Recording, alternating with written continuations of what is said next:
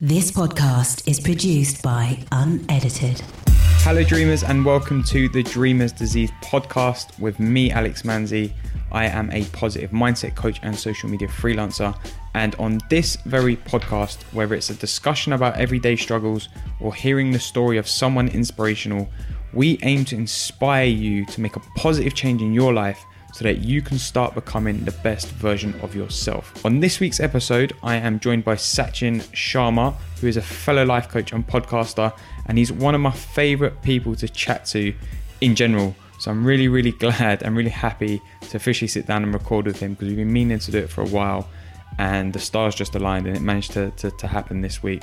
So I'm really happy for it, because we had an amazing conversation and we spoke a lot about his kind of origin story, as he called it, which included things around a past toxic relationship he was in. We spoke about the power of living in the now, the law of attraction and both of our thoughts on it, why you should never stop asking why.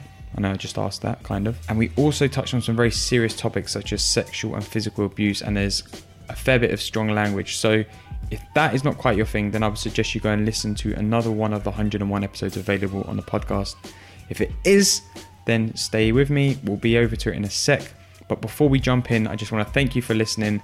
Make sure you hit subscribe if you're listening on iTunes or wherever you're listening to right now. And if you want to connect with me, take a screenshot of this, post it to your Instagram story and tag me at I am Alex Manzi, and I will join you for a conversation in the DMs. But right now, let's jump straight in and hear from Sachin. All right, so to kick things off, do you want to let people know who you are and a bit about what you do? Man, who I am, we'll be here all day. My name's Sachin. I run 3 businesses. So I'm doing life coaching, teaching people how to create a state of mental health by using a self-love lifestyle. Business coaching, I'm teaching other coaches and influencers how to build and scale businesses that don't rely on ad revenue and sponsorships. And I'm teaching other coaches how to build a coaching practice without going through the bullshit that I had to go through, and doing social media consultancy. So just teaching people real, like, organic grassroots stuff, like how I used YouTube, Facebook, Instagram, podcasting with a very small reach, like not thousands of pounds on paid advertising, just to build a business that creates your own lifestyle. And I'm not out here like boasting about financial freedom and stuff like that, but just talking about real shit. Yeah, and I find that really interesting that, like you're saying, you've got 3 businesses that you're kind of are all growing and working on, but all kind of interchanging amongst each other, because, you know, as you know, I've got a lot of projects that I work on as well, podcast being one, my other podcast, football podcast, being another,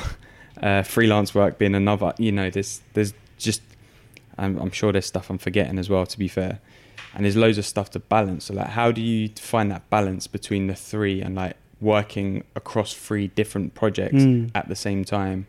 Yeah, I mean, you know, working as a coach, my financial in my income just comes from speaking with people. So I don't know which business this person will be suitable for until I have a chat with them. So, you know, I take one-to-one coaching clients when I'm in client creation mode for life coaching, mostly through Instagram and email. Like, people will find my content and we'll chat. Business coaching is like, you know, I've met people or they've been on my podcast and we've talked. The social media consultancy is more like referral. So someone will be like, hey, you've got to check out what Sachin's doing, and blah. Someone will hit me up and be like, yo, our mutual friend X told me about you.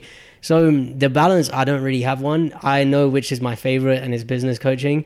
Close second is the life coaching stuff, because I'm like super passionate about mental health.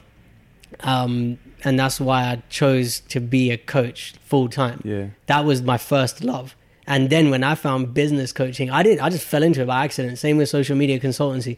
These things, I didn't come in the game with like, oh, I'm going to do this and I'm going to make money. It just people start talking about me in the circles I roll in with other coaches.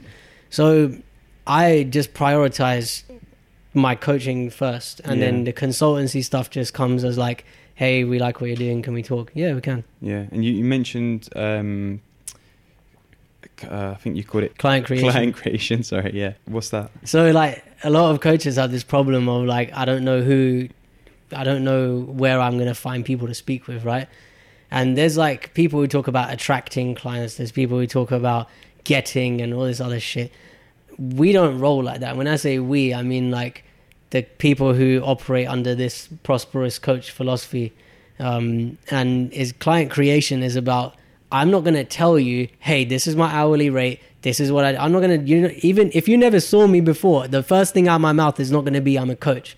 Like when I go to golf, right? I'm not going to say, hey, Terry, I'm a coach. Let me coach you about business because I know you got money because you're playing golf.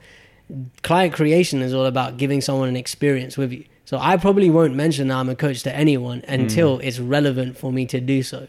So for example, like when I went to golf recently, there's a lot of older people there and I play at like 3:00 on a Wednesday. So like cheap rate. So everyone else is at work and I'm there with like a bunch of 70-year-olds. And one of them asked me like, shouldn't you be at work? And I was like, oh yeah, I don't need to do that. I run my businesses from my phone. And he was like, what do you do? And we got to talking about it and he said, so what's a coach? And I said, well, I have conversations with people and then miracles happen. And he was like, give me an example. What the fuck are you talking about? So I was talking to him about one of my clients who we worked with for a period of time and she made really big progress. Lots of her mental illness symptoms cleared up. And he was really interested and he said, can you tell me more about how it works? This is the difference between pro coach and like who wants to be prosperous and everyone else. Everyone else is like, yes, this is my hourly rate. Oh my God, let's have a chat. Pro coach, let's have a chat. I'll block out 2 hours for you in my diary and let's see if this is suitable for you. Or let's give you an experience of it and see if it's the right fit for both of us to do this together. There's no money involved. There's no mention of money until about a month later when I'm ready, if I'm ready to make a proposal. Yeah. And what do you cover in that 2-hour call or that initial call? Like do you have specific subjects that you talk about? Do you have, a list of things that you want to find out from the person? Never. Like, what do you kind of cover? I never script it. So like that, one of the reasons why I love doing this is like me and you are very similar. You love doing the podcasting and so do I, right? I just treat it like it's a podcast. I want to find out more about this person, but just come from a place of genuine curiosity. So me and this person will sit down and be like, okay, so I like to ask questions like, what do you want to create in the next 12 months? What's important for you? Why is that important for you? Why haven't you got what you want yet? Because and this conversation, I'll warn them in the beginning. I'm not here to be a friend. I'm definitely not here to like make you feel better. And I will say things to you that no one else will have ever said to you in your life. Are you sure you want to continue to do this? And they're like, yeah. Because they want, like people, in my experience, your mom and my mom, they love us and they'll tell it to us straight to a certain point. And they're not going to take 4 hours out of their day to like, they've done enough for us. Okay, mom's respect. But when you speak with a coach, this person doesn't know you. They're not intimately involved in your life. They haven't got the context of however many years it's been. And they get to look at the language you're using, the way you're speaking about yourself, and I get to call people out on their shit, which is just one of my favorite things to do. Yeah. Yeah. And do you know what? I agree because like when I've had coaching calls with people, because you're coming from a non-judgmental point of view, because you don't know anything about them. Literally, you know nothing about them other than probably their name, and that's it. And you probably can guess their age if you've met them or had some sort of interaction with them before. That's it. So what I really like is that you can ask questions and almost like make them think about themselves.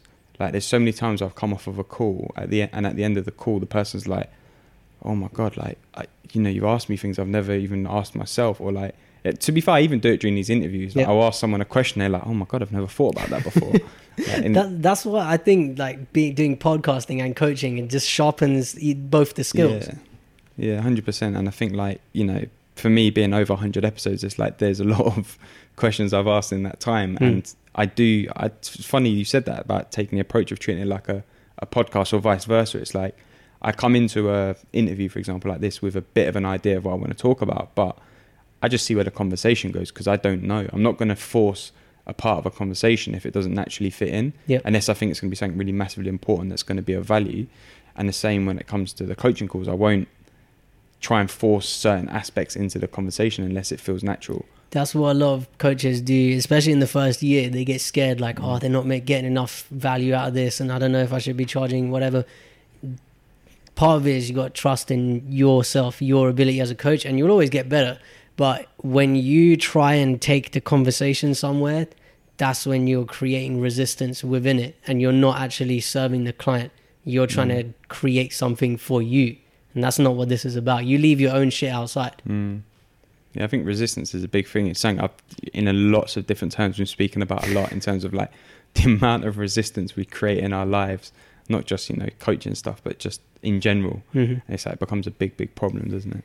Yeah, I mean, like, I read this book, it's called The War of Art. Have you heard of it? Yeah, I've read it, yeah. I mean, that, like, really... It's all about resistance, isn't it? Yeah, and I was working on my book at the time. Okay, let me correct myself. I was procrastinating like a bitch. I'd written 400 words on my book.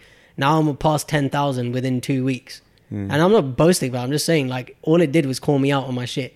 Like, the book basically slapped me in the face with this idea that resistance is trying to stop you from doing what you're doing. And it's easier to give resistance what it wants than to go and do your thing. And I have this little ceramic or origami swan that I got from Japan on my table. And every time I look at it, I'm like, I'm not letting resistance win. That swan there is sitting there just staring at me like, what are you going to do? Yeah. And I'm like, fuck, why did I buy it? Because I have to do the work now. Yeah, it's good to have those little reminders. I've got things that, even just small things that I'll look at, and it will just remind me of that one thing, and I go, okay, cool. Yeah. Like, you know, don't stress about this thing today, or don't, you know, whatever it is.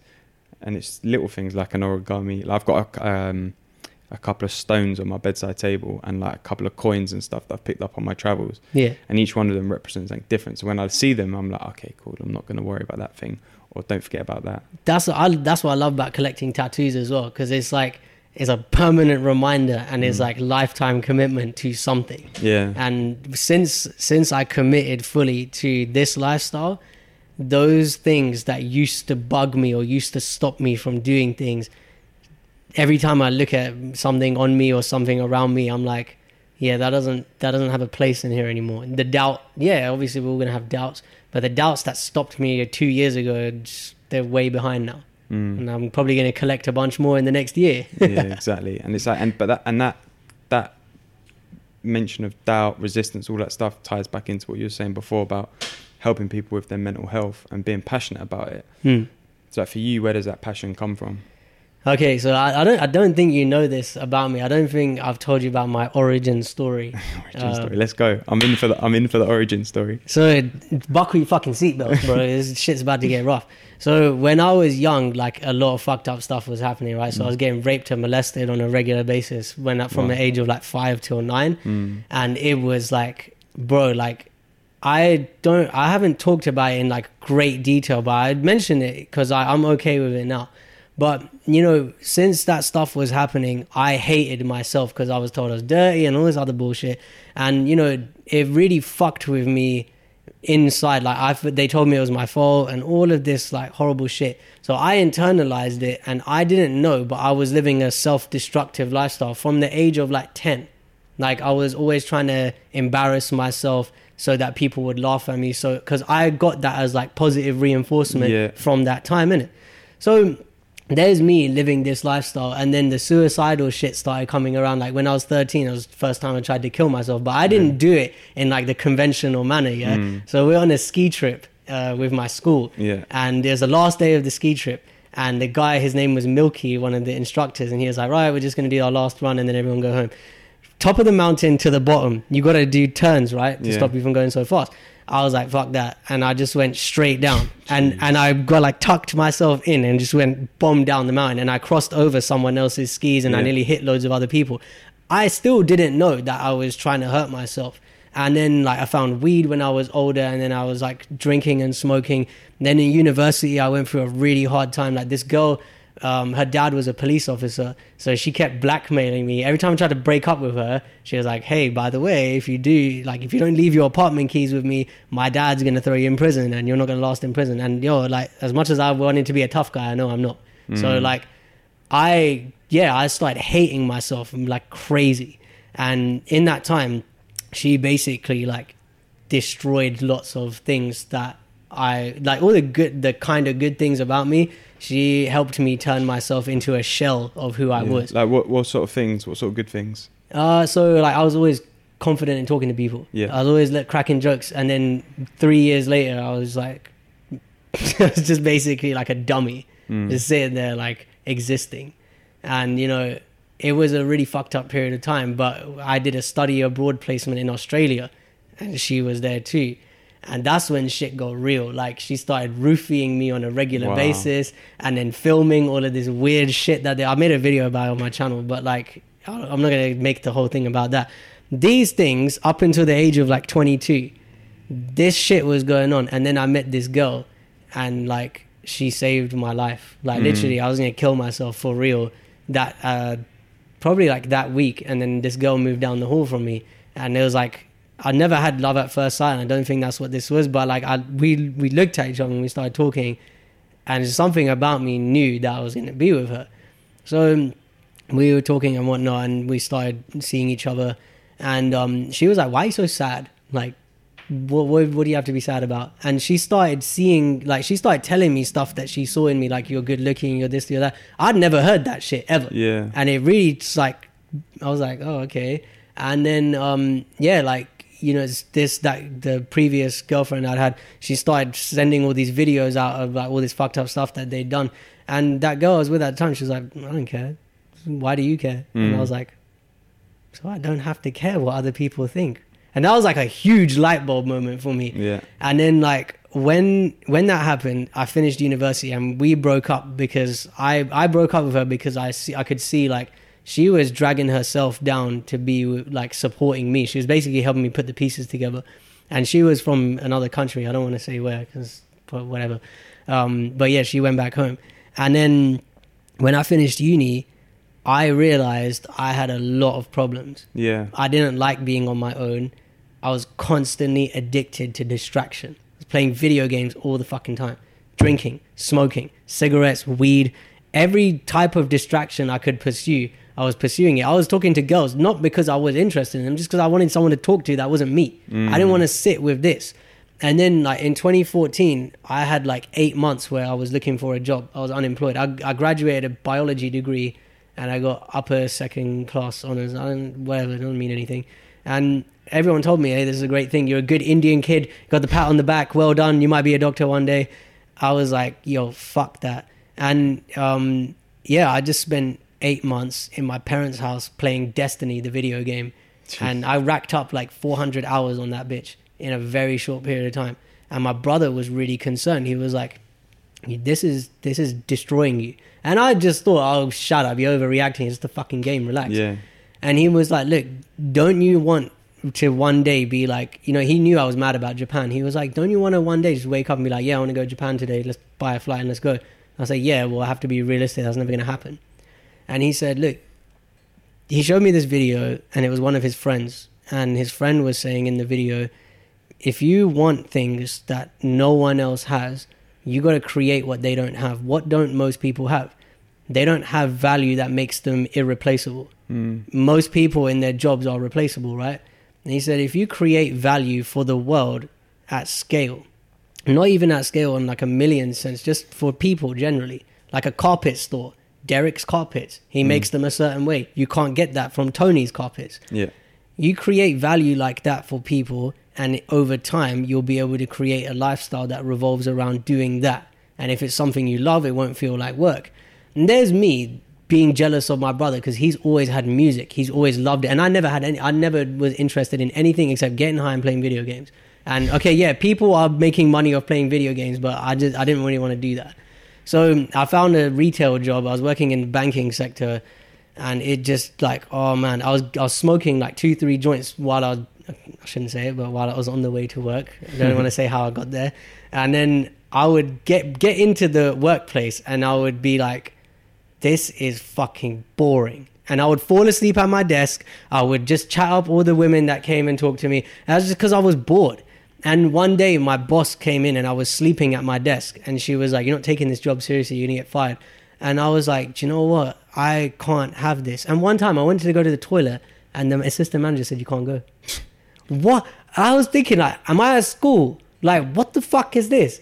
Anyway, so I came up to like month 3 is when I usually get fired from jobs, because I don't like being told what to do, and I don't fit with the structure of like, you can talk about this, you can't talk about that, blah, blah, blah, blah. Yeah.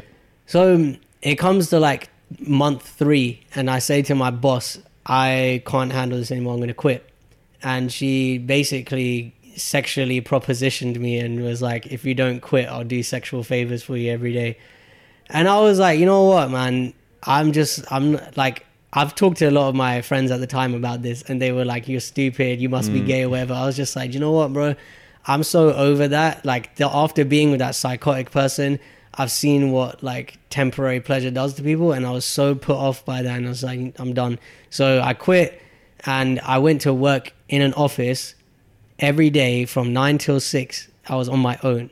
This office is just menial admin work, like very, like a fucking 7-year-old could have done the work if you taught them. And I took that 70% pay cut to go and work there because I could take my laptop with me, and I started just learning about like psychology, self-development, spirituality, Buddhism, Taoism, all of these things that I didn't know about at the time, but it felt familiar to me.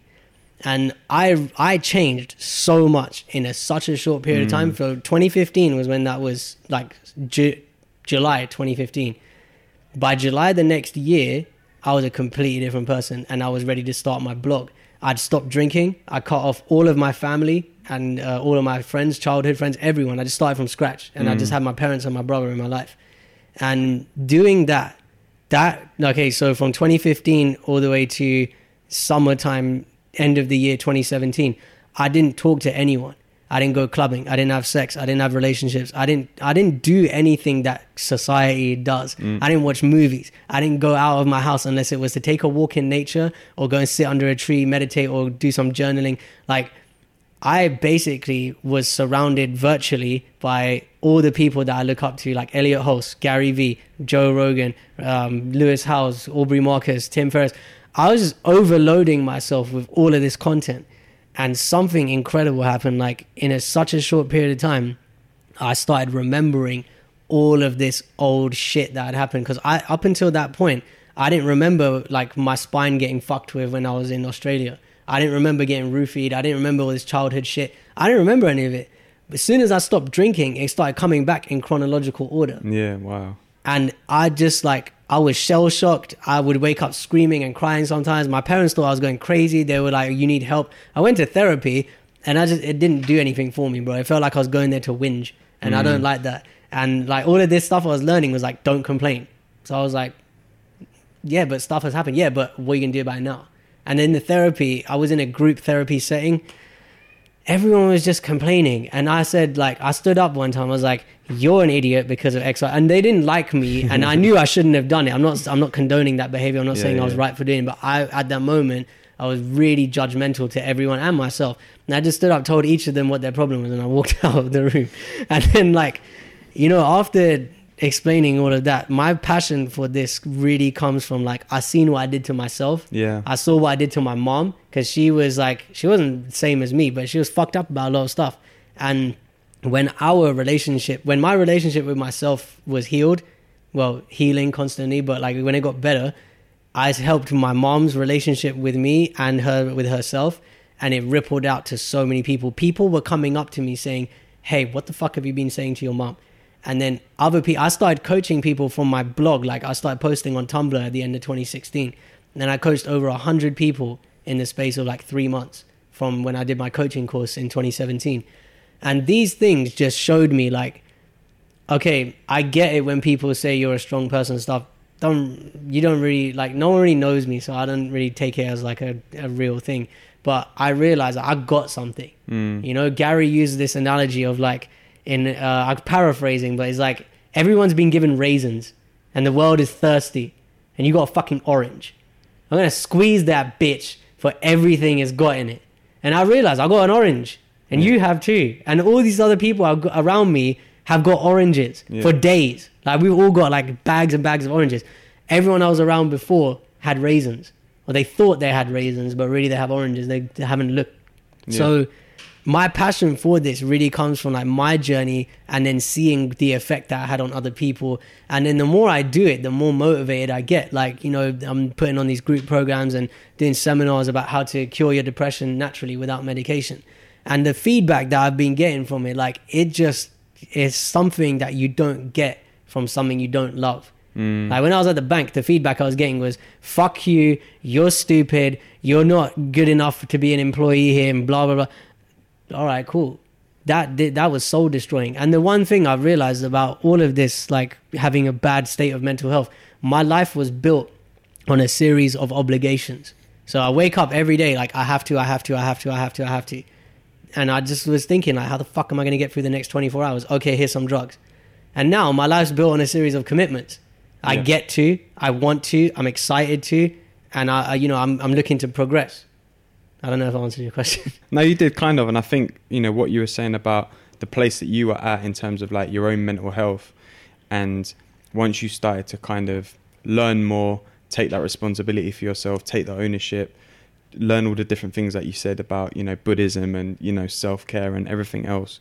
Like a lot of that process reflects in my own journey in terms of like being in a place where I finally recognized I wasn't being myself anymore, and saying that out loud for the first time and having like a proper breakdown. And from that moment, well, it took a bit of a longer transition than what it sounded like you did, but over the kind of year and a half that followed, really taking the kind of care. Well, it took me like a year to figure out what I needed to do or wanted to do about it. And then the following 6 months was about me doing exactly what you did, just taking in so much, reading, podcasts, YouTube, like all these people, very similar names to the people that you mentioned, right? And the change that I saw in myself and my own beliefs and my own understanding and my own capabilities and confidence and everything was just like through the roof. And, you know, a lot of stuff started off the back, like this podcast, like, you know, stuff like that. So I think hearing that is well, for me, very profound, but I think I can really relate to it as well in terms of like then almost starting from scratch. And I've used this analogy before of like a Lego house that was built wrong, and you've kind of just knocked the whole thing down and you started from zero, the first brick, the second brick, and built it up in the correct, or continuing to build it up in the correct way, brick by brick. And that's what I feel like the journey that I'm going on at the minute is, that process of rebuilding that house brick by brick and kind of doing it the right way and the way that I want to do it, instead of doing it the way that everyone else is telling me to do it, which is the wrong way for me or whatever. I think that's a big problem, man, and especially with us being young. Like, you know, it's a huge ego death. Like, I've taken psychedelics a few times and it's really helped my spiritual growth. I don't promote it to other people because I did it with intention and there's a whole another thing.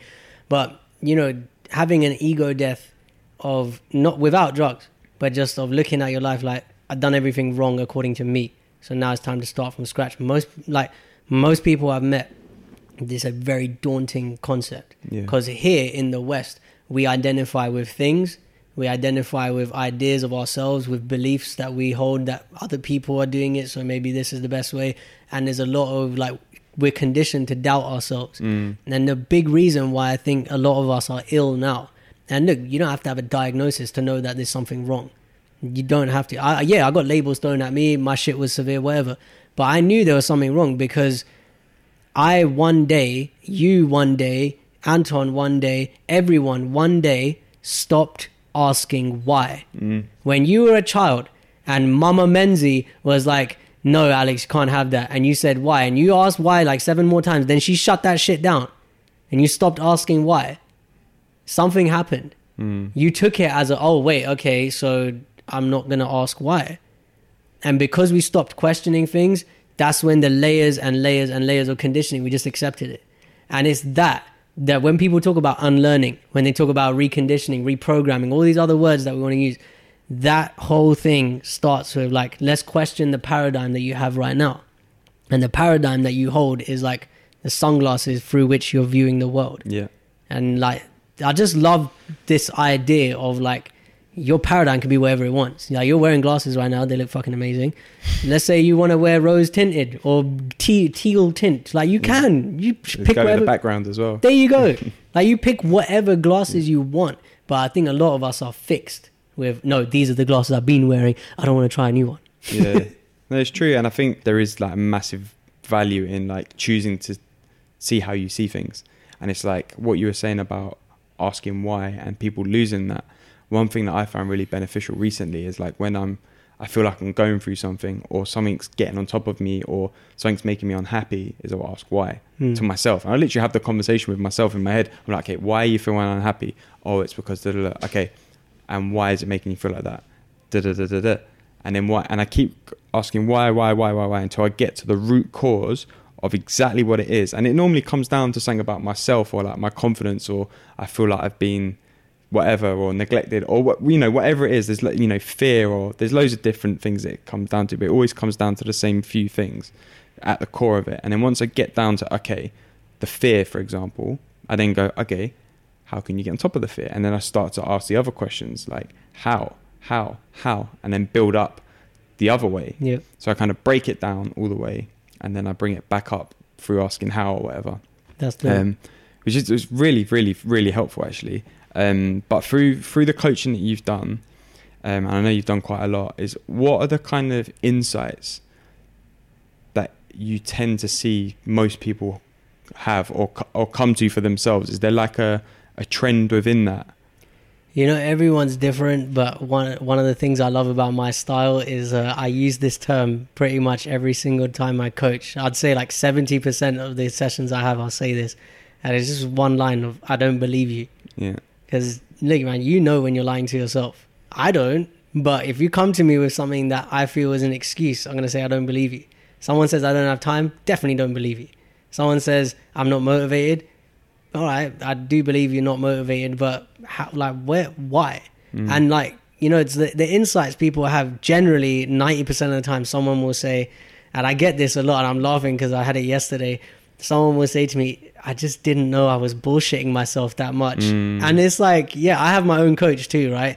So when I speak with my coach, I kind of coach myself within our session, and he just holds the space for me sometimes. And I'm like, fuck, I bullshit myself when I'm talking to him. Yeah. And I learned like to stop coaching myself within our time. And my insights that I get about myself are kind of similar to what my clients have as well. So like at the moment I'm transitioning, I'm scaling my business. And one of the things I've been doing, which is so scary, like I've been turning down money because I don't want to do more one-to-one stuff. And I said to my coach, I was like, oh man, I'm scared. And like every time I level up my income, I hit a dip before I get there. So like, let's say you're at X and you want to be at 20X. Before you get to 20X, you'll probably go to like X minus 10. Yeah. And that dip, when I was there, I was like, oh my God, this does not feel good. And, you know, one of the insights I got from speaking with my coach that day was like, when I feel the dip coming on, I act like I'm in the dip or that it's coming. Yeah. I don't actually need to do that. And it's similar to a lot of us. What we do is like our thoughts are another filter for the way we feel, right? So the way you think determines the way you feel sometimes, well, a lot of the time. So another insight that someone had was like, I didn't realize that I was creating these negative thoughts. And we do create them. Like it's not a random thing. I always say this in everything I do. Mental health is not a mystery. You know, like if I go and consume 20 hours of the news, what do you think I'm going to be I'm going to be thinking about terrorism. Yeah. I'm going to be looking at every Muslim person on the street like they're going to do something to me. Like I'm not going to look at these people favorably. Anyone, I'm going to be scared. I don't want to leave my house because the news is so like just a fear-based nonsense machine, right? So in my head, I'm scared to leave the house. I don't want to make friends with people from other cultures. So my mind is just one-track fear. But let's say if I branched out a little bit, I went to a restaurant, I went to eat, and the football was on, and I started talking to, like, you're going to have different thoughts. So a lot of what I do now when it's teaching about mental health is like, let's shake up your routine. Let's change the way you're being. And the insights that I got from that have been amazing. Like people have written to me, and I got an email recently where someone was said, I didn't realize how scripted my life was going forward. You know, like how everything's like a conveyor belt. Yeah. And she was like, I didn't realize I'd signed up for that. And that's one of the most freeing and scary things at the same time. Yeah, like, mate, even you just saying that is like, makes you think back to before I went away at the start of this year. Like, I had in my head everything scripted of how I wanted the next 6 months, year, 5 years to kind of go and be. And I went to Japan, came back, and I was like, oh, and I've spoken about this loads on here already, but like, I was like, wow, okay, like maybe that's not what I thought. And and you know, everything was like to do with coaching, podcasts, like all the stuff that I'm still doing. But all of a sudden, like, the lens that I was looking at things through had widened, and I just saw more of everything. And I was just like, oh wow, I need to like process all of this and like almost reevaluate stuff. But it was scary, very scary, don't get me wrong, but exciting and freeing at the same time. So yeah, I massively understand that, like, from what you're saying, through that, when you get those insights, even just for yourself, and not only when you help someone else get to that point. Yeah, and that's one of the best things I love about being coached and coaching as well. When I'm being coached, I can get to new depths with myself. And like, I bullshit myself a lot too, man. Like, I talk myself out of doing stuff. Like, I was scared to join golf because I didn't want these people to look at me like, who's this millennial? Shouldn't you be at work? I don't, like, for a long time, I felt bad about being successful. Yeah. You know, like, I didn't like it when people, especially I got it from women, like, they asked me, how much money do you make? What do you do? Like, why aren't you at work and stuff like that? That was the one that fucked with me the most. Why aren't you at work? And I really embarrassed. I'd be like, I run my own business. Like, what kind of shit is that? Like, I didn't realize I had a complex about, like, because I saw it as what people, I thought I projected into what would this person be thinking about me. Yeah. And I didn't, like, there's no way I can show people, look how much great stuff I'm doing in the world. I just had to own it. And it was really funny, man. Like, when I talked with my coach about it, I didn't realize, like, I had a fear of becoming more successful because I didn't want people to ask me more. That's a weird shit, man. No, mate, again, I'm the same. Like, I'm massively scared of success, like, hugely. And I know I do, I hold myself back sometimes because of that. But it's like, it's weird that we're brought up in a society where success is almost celebrated, but, well, the journey in inverted commas to, in inverted commas, success is celebrated, but once you get there, people like tear you down for it. And I think, you know, it creates that fear. And it's like, I think that's why, you know, yourself having a coach, like, I work with my mentor John, it's like having those conversations with people and coming to those realizations about yourself is really powerful. Have you had any other kind of insights about yourself through coaching? Yeah, like, my first coach from 2017, last year, 2018, I didn't realize I was still playing the victim so much. And I was scared to talk about, you know, all this difficult stuff that had happened. And, like, you know, I was letting it own me. You know, like, yeah, most men don't want to talk about, oh no, you know, someone did something to your butt and now you're gay. Like, that's what I was thinking. That's what I was told for such a long time. Like, oh yeah, now you're gay. I was like, so why do I like girls? Like, that's what, when I was younger, these people who were doing this stuff to me, they wanted me to be gay to bring shame on my family, which is a whole stupid bullshit thing for another conversation. Yeah. But I still was holding on to a lot of that. And I thought I was bringing shame on the community and all this shit. And then I had a conversation with my coach and he was like, you know, broke down the way I viewed it to me. And he goes, do you think this is true? And I said, definitely not. And, you know, this is one of the things I love about coaching. It's not about digging up the past more. It's about creating a new frame of reference. So my new frame was like, yeah, this stuff has happened, but, like, one of my favorite things is constructing a narrative that serves you. So I looked at it as like, oh, this is my superhero origin story. That's why I talk about, like, you know, this is the narrative that serves me, is I was picked for this. Yeah. Maybe last time when I was in life last time, I fucked over a bunch of people. I don't know. But the story that feels fun for me to roll with is I was picked for this before I came here. I chose to have these experiences before I came here. Why? Oh, yeah, so that I can help other people with it. And so, like, that was a huge breakthrough for me last year. That's when I started sharing way more personal stuff. And, you know, without that, I don't think I would be doing any of these things now. Yeah, I was doing a podcast back then. I was on my YouTube channel. I was doing Instagram things. I was still coaching, but I hadn't confronted myself at a certain level. And so I really feel blessed that I had that from someone who was like twice my age, had been through not something similar, but had certain things around shame too. And I was able to talk about it like afterwards. Now I can host, let's say like if there was 100 people here who all had the same thing that I had, I can talk to everyone about it with zero. And I don't mean it. I'm not saying it just for everyone here, but I'm saying zero like self-doubt of, oh my God, wait, I don't know if I should say this. I don't give a fuck anymore, man. It's so freeing to know like I'm not 6 years old anymore. Yeah. Like I started going to the gym regularly, and she was like, get pissed off about something before you do the deadlift. I was like, Ingrid, I'm not really an angry person. She was like, shut the fuck up. Yes, you are. Everyone gets angry about something. Yeah. That's how I can channel certain things. Like, yeah, it's unfair. All right, well, what am I going to do with that on a regular basis? Nothing. But in the gym, you can use it for something positive. Yeah. And I think this is something that a lot of us, like, I know you hit the gym. Anton looks like he definitely does. Like, for men especially, I think all of us need some sort of primal outlet. You know, I used to do jiu-jitsu for a bit, and then I realized I'm too young to have elbow and knee problems. I know I'm not having that life. Yeah. But, you know, for that period of time, I learned a lot about respect, introspection, insight into like when you fight someone, and this isn't fist fighting, this is like wrestling and grappling. You learn about yourself. You learn how resilient are you as a person. And those things combined at that time for me really shaped me. Like, really, I can't tell you, with those like 18 months that I did jiu-jitsu for, it shaped me as a person. Yeah. And I thank God that I found that, because I was losing the fucking plot, bro. Like, I wasn't doing any exercise except for running around the block, and it's in the fucking circle, so that's probably going to drive you nuts on its own. When I found jiu-jitsu and I found that coach, I leveled up everything. I started making more money. I started speaking more confidently. I got over my social anxiety. I made friends with people around something common.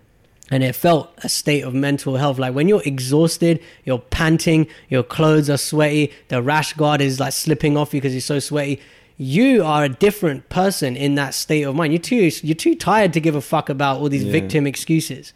So insights that I've had have really liberated me from the cage of my own excuses. Yeah, I think the gym, or just exercise in general, is very underrated for that. Mm-hmm. And like for me, admittedly, I haven't been in the gym for like 3-4 weeks for a number of reasons, mainly like physical injuries, back and wrist and stuff. So I'm like dying to get back in the gym, but I want to take it easy when I do. But that thing of like pushing yourself, that one extra rep, that one extra push, that one extra squat, that whatever it is, like you're constantly pushing yourself outside of your comfort zone, like chucking on an extra 5 kilos, which isn't a lot in the grand scheme of things, but chucking that extra 5 kilos on and really struggling to like do those last couple reps. Like you're pushing yourself so hard, breaking out of that comfort, pushing yourself for more, for better, not just for physical gain, for mental gain as well. And it's like one of the things that I've started really recently, skateboarding, because I've always wanted to skateboard and I was always too scared. And the area I grew up, and it's just a list of excuses, the area I grew up, no one really skateboarding, and this and that and that and the other. And I went away to visit a friend in Montreal, came back, and we were sort of hanging out in the skate parks there because she's a skater, and came back and I was like, I'm going to take my skateboard out. Because I had one in my flat and it was an ornament. It was because it had a nice bit of artwork on the deck. It was an ornament in my flat. I thought, that's it, I'm going to take it out.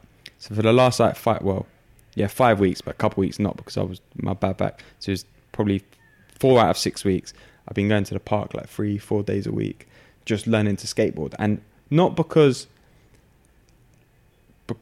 I do want to learn to skateboard, but because the challenge of it and pushing myself mentally to like try and stay on the board, to try and do an ollie, to try and turn, this is all stuff I don't know how to do, but by pushing myself to do it and continually to push yourself out of your comfort zone to do it, you're learning more about yourself. Like I won't give up. Like literally last night or the night before, I was in the park until it was dark trying to practice to ollie, because I was like, I'm not giving up until I can ollie properly. And it's like that relentlessness in terms of like pushing yourself as much as you can to get better for yourself. And it's like, I feel great. Like even though I haven't been in the gym, like mentally and physically, I feel a lot like clearer through doing those things. And it's like, it's just so powerful, man. I think we don't talk about those positive benefits of it. You know, in horror movies, when they bring a priest in to do an exorcism, he does that, and the whole power of Christ compels you. Yeah. What does the word exorcism have in common with exercise? You're exorcising the demon, right? When I was when I was going through this like flashback period of remembering all my shit, if I didn't have jiu-jitsu, then I probably would have gone to prison, because I was going to go. I said to my brother, I'm going to go to their house and I'm going to set them on fire, and I'm going to laugh at them when they're burning in their house and crying. That's a fucked up thing to say. Well, I'm not going to lie, but there's the truth. You know, all of us are, if you know a drug dealer, you're 3 phone calls away from getting a strap. Like, that's just some real shit. And I know everyone's going to be like, oh, I'm not a fucking gangster, okay? I'm not a tough guy. But we're resourceful creatures when we want shit, okay? Yeah. Pay a crackhead £20 to do something. I'm not saying I would do these things now. Back then, I was a really toxic and fucked up person because of this shit that was going on in my head. But when I started exercising, I calmed the fuck down. CTFD instead of PTSD. Yeah. Like, I was calm. After jiu-jitsu, I didn't have energy to pursue vengeful thoughts. I was just tired. And I spoke to the instructor. I was like, this is really helping me with my anxiety and shit. He was like, good, keep coming. Yeah. And I went like 4 times a week, and I didn't have room for complaint. My abs were hurt. I've always been a chubby kid. I didn't have abs. I still don't. Like, my shit was hurting all the time. So I didn't have like, there was not an ounce of strength or energy in my body to put into negative things. And it's because I was exercising the demons on a regular basis. Yeah. It really, honestly, man, I can't tell you. Sometimes I'd wake up with this vengeance in my head of these really horrible things I wanted to do to people. After jiu-jitsu, I'd be like, just want to eat and go to sleep. Yeah. And I think it's like you find those moments of clarity when you're working out as well, because like you said in jiu-jitsu, which I haven't done admittedly, but like when you're in that moment where you've got nothing left to give, the only thing you are thinking about and caring about in that moment is what on earth you're going to do to get yourself out of the situation you are in. And it's the same when you're working out or running or swimming. It's like that extra 2 lengths of a pool where you're really fighting. You're only thinking about making it to the end of the pool and getting back again. Yep. You're not thinking about anything else. And that's where everything else falls away. And that's where the clarity and that's where the anxiety and everything falls away, because you realize it doesn't matter, because you're just focused on doing what you're doing in that present moment. That's why presence, if you could make a pill and this is what all drugs do, except for alcohol to a degree. Drugs bring you into the present moment. Alcohol kind of does, because it gives you a feeling that you can only experience feelings in the now. Yeah. Drugs, I'm talking like MDMA, weed, ketamine, acid. Well, I haven't done most of these drugs, coke, all this stuff. What's it doing is giving you a feeling that you can only experience in the now. And the reason why people are consuming drugs, and I've done a lot of it myself, when you're in the now is when you experience the deepest joy. To have something to allow you to experience joy in the now, like drugs, sex, gambling, whatever it might be, that's the shit that we can chase to help us get away from these problems. But like you just said, when you're looking at, like in your exercise, when you're trying to give everything that you've got and you have that clarity of presence of mind, there is nothing like that. Drugs don't come anywhere near it. We've all smoked weed, let's not lie. You don't get that when you're high. Yeah. Like, sometimes you're cloudier than a motherfucker. You can't really think straight. But when you exercise, when you run, or when you're like doing something you love, like with the art, with, dancing, cooking, singing, whatever it might be, you're accessing the infinite realm of now. Yeah. And that's where you get your best ideas, your most creative things, passion, everything that comes from here right now. That's why I love saying, like, we don't need anything. Yeah. And I'd say don't do drugs. Oh yeah, sorry. B, you're right. I think a lot of that, in terms of like the drug abuse, alcohol abuse, is people searching for that feeling of experiencing things in the now and not knowing how to do it in any given present moment. So they go and search for something to facilitate it, and wrongly so, because then all you end up doing is you end up in a circle of chasing that feeling when you don't need to chase that feeling, because that feeling is always present.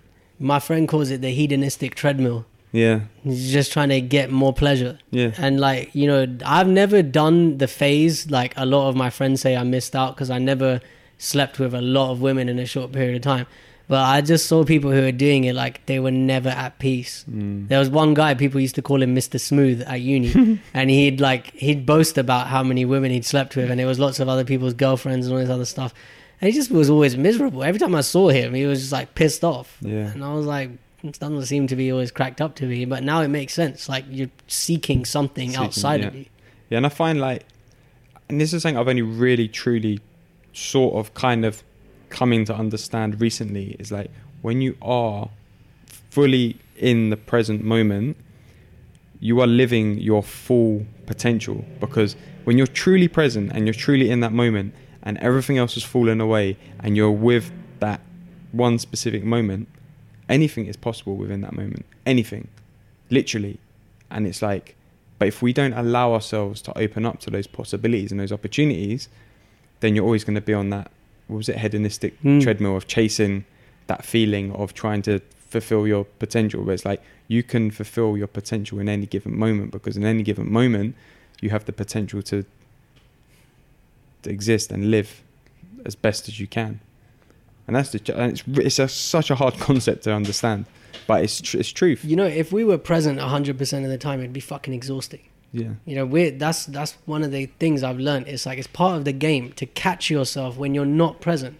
It's not about trying to be 100% of the time. It's just about, like, that's with everything. When I was giving up drinking, it's not like, you know, I had a relapse. There's only one in the beginning when I did it. I said I wasn't going to do it. And then, like, Saturday night came around and I got fucked up. But, you know, after that, I learned, like, every time I wanted to do it, why? Like you were saying, breaking it down. But I think, like, people hear us talk about when you're present, what the great benefits of it are. The misconception is sometimes, like, you know, people think that it's a permanent thing. If you do it, that's it, it's done.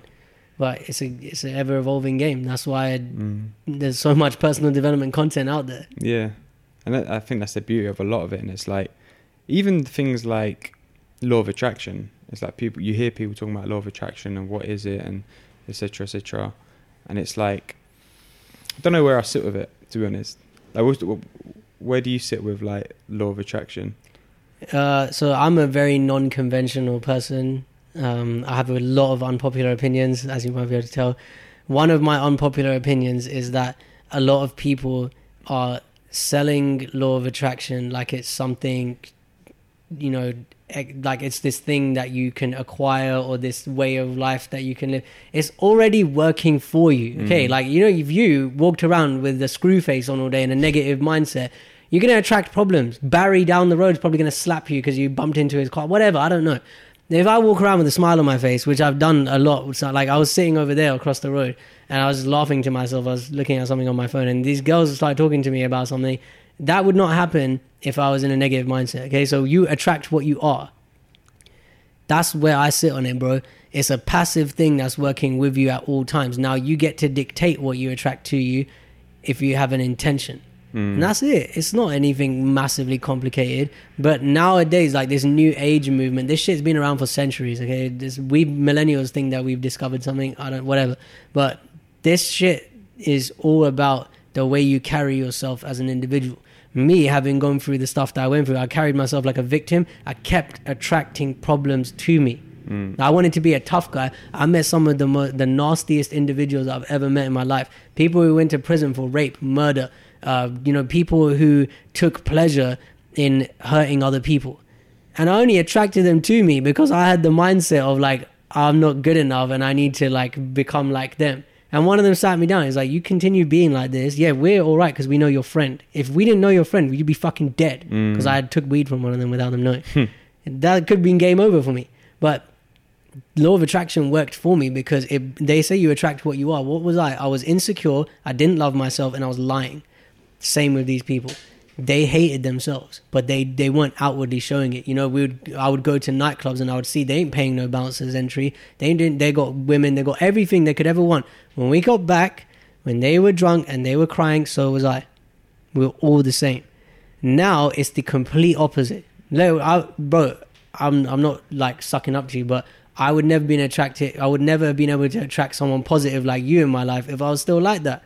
And all the people I have in my podcast, the connections I have now, I never would have met any of them if I was still in that negative frame. But now it's different because I carry myself differently.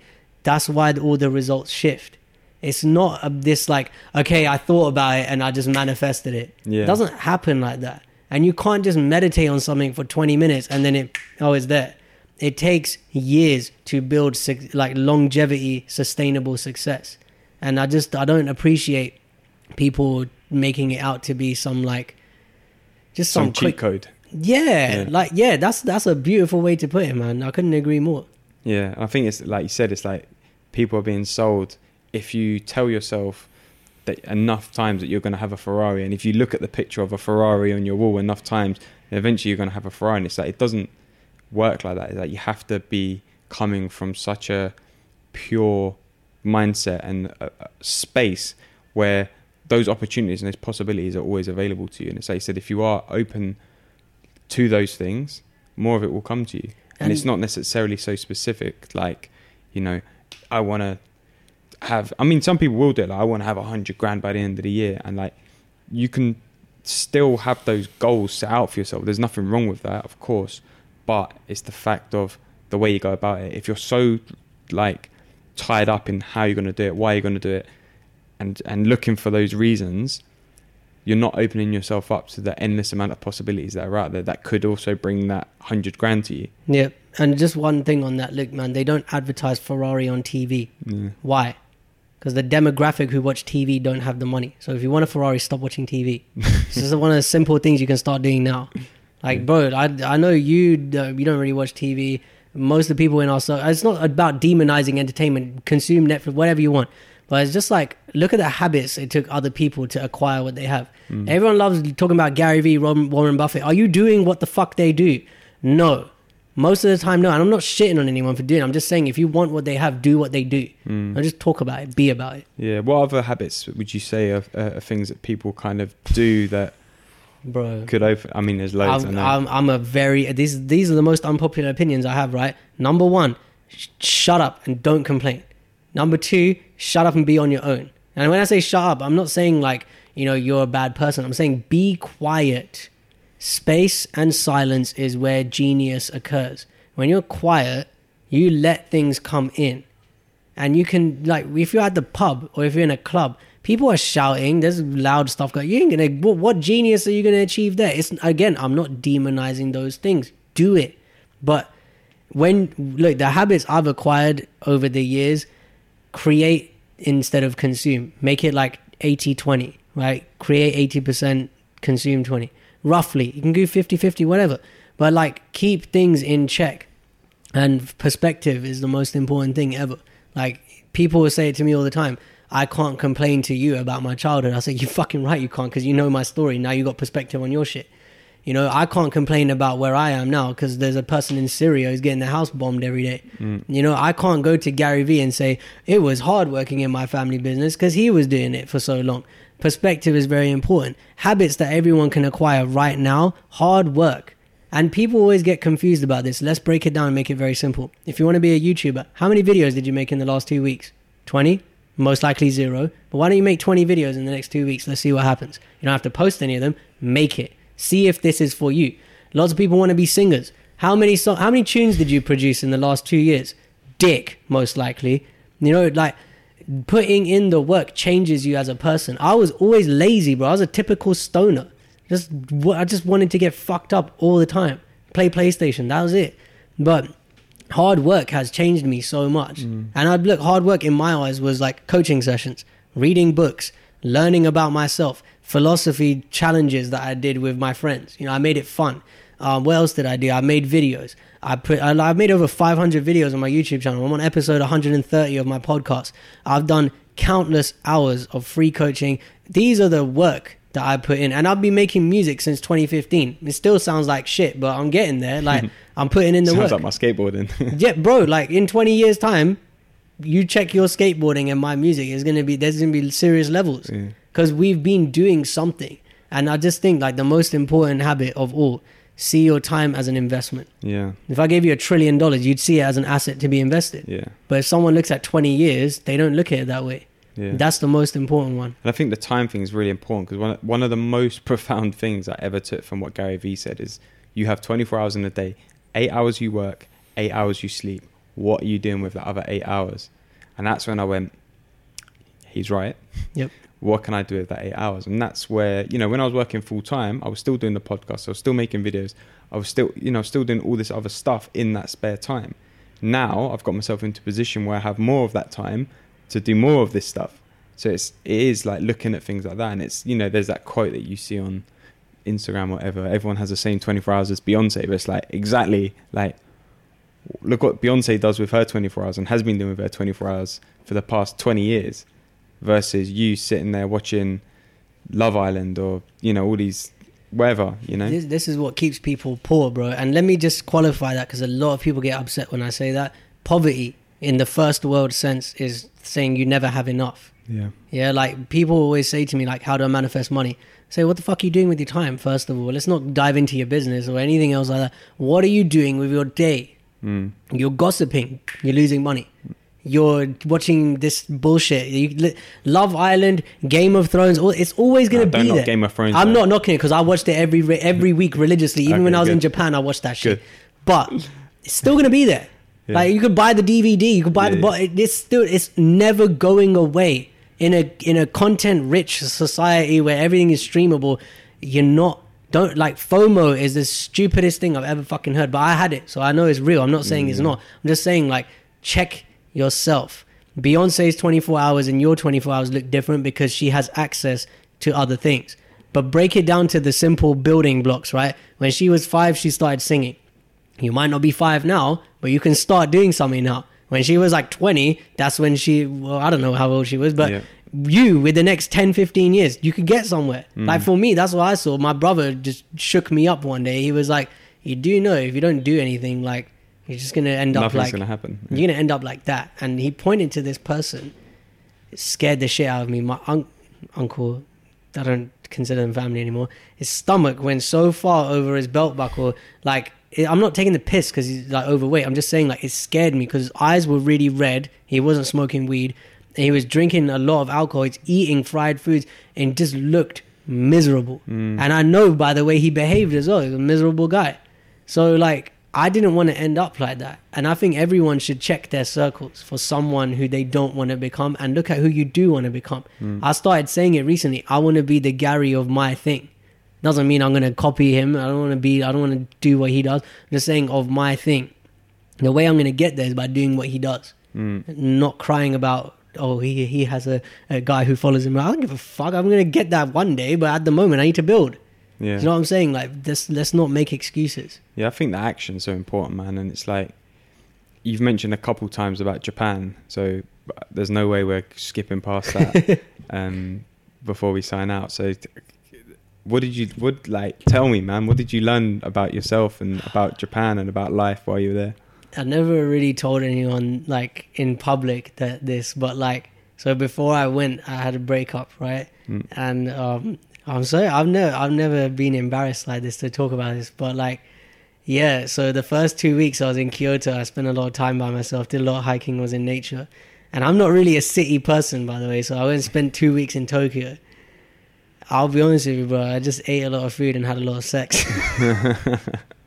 And I don't promote it, and it wasn't with loads of women, it was just like a lot by my standards. And like, you know, it taught me that I demonized sex for a long time, right? Because of all the shit. And also, like, in that 3-year period I took out of society, like, I just looked at it like, I need to heal. That's bad for me right now. And this was like the first time I felt like I was like an animal that got let loose in this city. But I wasn't, it's not like I was out there intentionally just focused on sex, but it just started coming to me. Like, I was meeting a lot of women. You know, I made friends with this Japanese singer on the aeroplane on the way over there, and I started coaching her. And, you know, she invited me to her event, and I hooked up with one of her friends. And then, like, I started going to these other places. Like, some of my friends were recommending me, hey, go to this meetup, go to that meetup. And, like, it's just, like, I never really reaped the rewards of my success while I was here. You know, I never celebrated the fact that I was 26 and living my best fucking life with the best financial, spiritual, emotional, mental, physical shape I've ever been in. I never celebrated it. But when I was there, I told someone what I did, and they just, like, the look on their face, they looked at me like I was like, yeah, like it was a really great thing. I didn't realize that. And for those 2 weeks, I just kept getting the same response from people like, whoa, you do what? And I was talking to them about it, and I realized, like, oh shit. And that's when, like, yeah, the women thing was crazy, man. I'm never, like, I don't do that here. I don't make time to do that here because I'm always on. But when I was there, I was in, like, serious vacation mode. I was just, like, chilling every day. And I remember I stayed over at this girl's place, and in the morning she had to go to work. And she was like, what are you going to do today? And I was like, oh, might as well go get some sushi, go and watch this movie. And she was like, oh, God, so jealous. And like, I went to watch this Avengers movie, and I was sitting, like, I was in the line, and I was obviously on my own. And this girl behind me, we started talking, and she was like, so you here with your girlfriend? I was like, no, I'm with myself. And she was like, the fuck? Why are you on your own? And I talked to her about the relationship you have with yourself. Again, like, her eyes, the way she looked at me just changed. And what I learned about myself in the first 2 weeks was like, okay, yeah, like, I need the healing, and it was nice to be in nature, and I really enjoyed that time, and I spent a lot of time with myself. And those other 2 weeks, I just learned, like, I don't need to cage, like, there's no animal that I need to cage anymore. It's just like, let's keep these things in balance. I don't need to demonize that stuff. I don't need to look down at myself. I felt bad. First time I did it, I was like, what are you doing, man? But then I looked, like, I remembered, I'm not here to be a fucking monk, okay? I'm not sitting on top of the mountaintop telling everyone how to live their lives. I'm me. I'm allowed to make mistakes. I don't give a fuck if anyone thinks it's a bad thing. It's for me to decide. So I learned, like, a lot of acceptance and, like, unconditional positive regard. It doesn't mean, like, the mistake, like, it doesn't mean the feelings of judgment went instantly, but, like, I really made peace with the fact that, yeah, I want to do these things. I want to eat meat, but I also want to go to that hot vegan joint, Mr. Farmer. It's fucking amazing, by the way. Yeah, that was, like, I just made peace with my desires. And it wasn't like an instant thing either. It was a lot of integrating when I came home. But if I want to eat a hamburger, I'm not going to kill myself and beat myself up for wanting to do that. If I want to have sex, I'm not going to do that. I'm not going to, like, beat myself down for doing it, because I'm not trying to attain this goal. Like, my book is coming soon. Not soon, but like soonish. It's called From Graduate to Guru. And it's not guru in the sense of, like, yeah, I want to be like Sadhguru or any of these other, like, deity type people. I don't give a fuck about that shit. My friend did a photo shoot for me, and he said, yeah, street guru Sachin. That sounds about right. Guru for me just means teacher. Yeah, and that accurately describes it. But yeah, I've never shared that before. It's kind of weird. No, do you know what though? There's a lot of beauty in that. In if you didn't have those 4 weeks, you wouldn't have gone through that process of the healing, and then on the flip side, the freedom and the acceptance and the joy and the doing what you want to do. You wouldn't have had that moment in your life, and it's like, it's so important to recognize those moments, but also to, like, accept them and live through them, because we don't do it. And it's like, you know, I wouldn't say my experience in Japan was similar in exactly the same way, but in terms of what you spoke about, in terms of, like, going there and living with such a sense of freedom and allowing yourself to have that freedom, it was so powerful. Like, to learn about yourself and, you know, about doing things.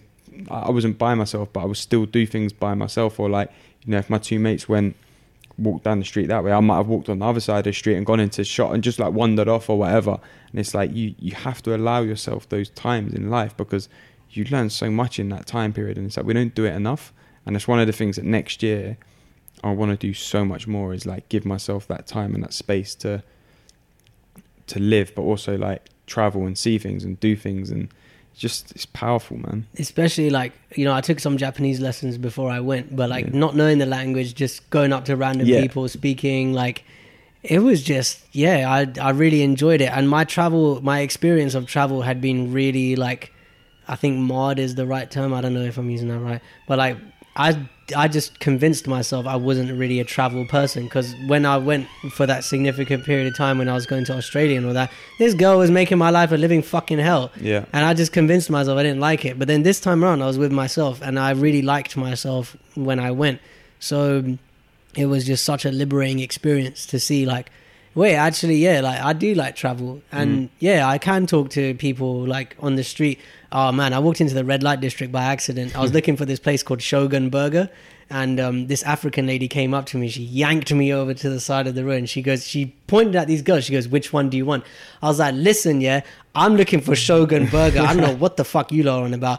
And you know, that, like, just having those kinds of encounters and meeting triads in a club and, like, showing each other our tattoos and shit, it was so funny. Like, you know, I one of these girls I met, she's like a biker chick, and dude, a 43-year-old woman with, like, the most incredible body you've ever seen in your life. And I was like, what the fuck, man? Like, every woman that I met in Japan looked like a supermodel. It was mad. And like, those experiences I've had, I will remember them forever. And it just really, liberation is the term I'll use. It wasn't all about like giving into your desires, but it's just like, I'm here and I can do whatever I want. And this day, like, okay, you were mentioning like, I walk on this side, I walk on that side. I literally, sometimes I'll just turn off Google Maps and get lost, and then I just like talk to people. It was dope. Do you know what someone told me while I was out there? One of the most powerful things you can ever do in your life is take yourself and a backpack and go traveling solo.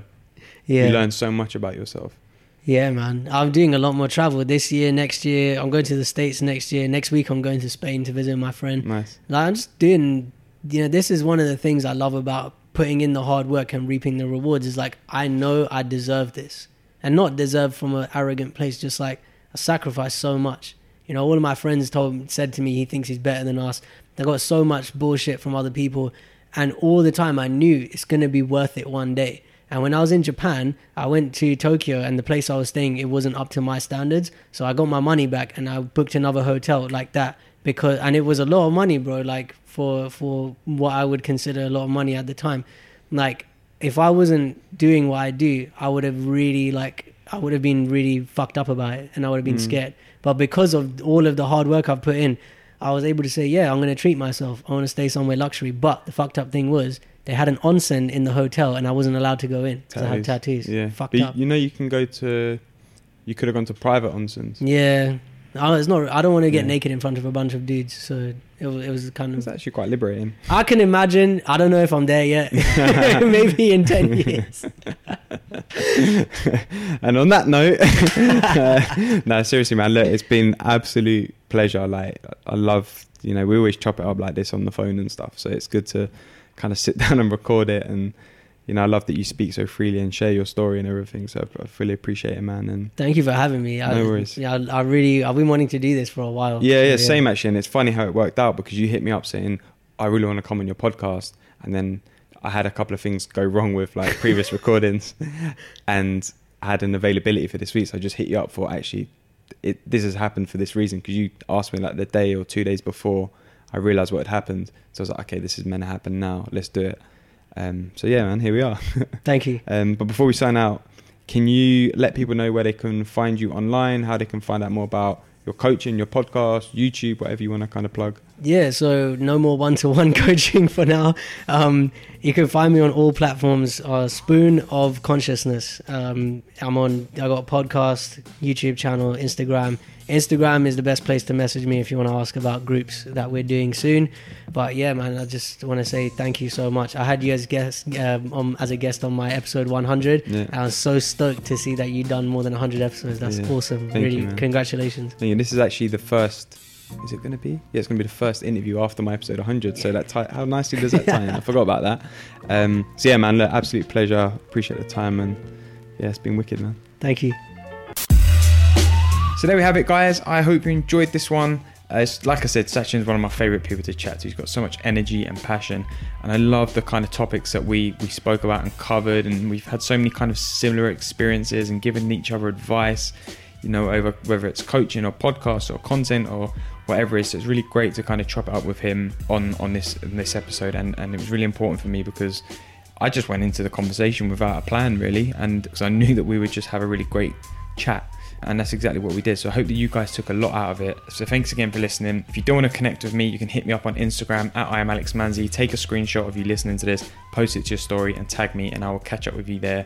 But until next time, I will see you then. Make sure you go out there and chase your dreams. This podcast is produced by Unedited.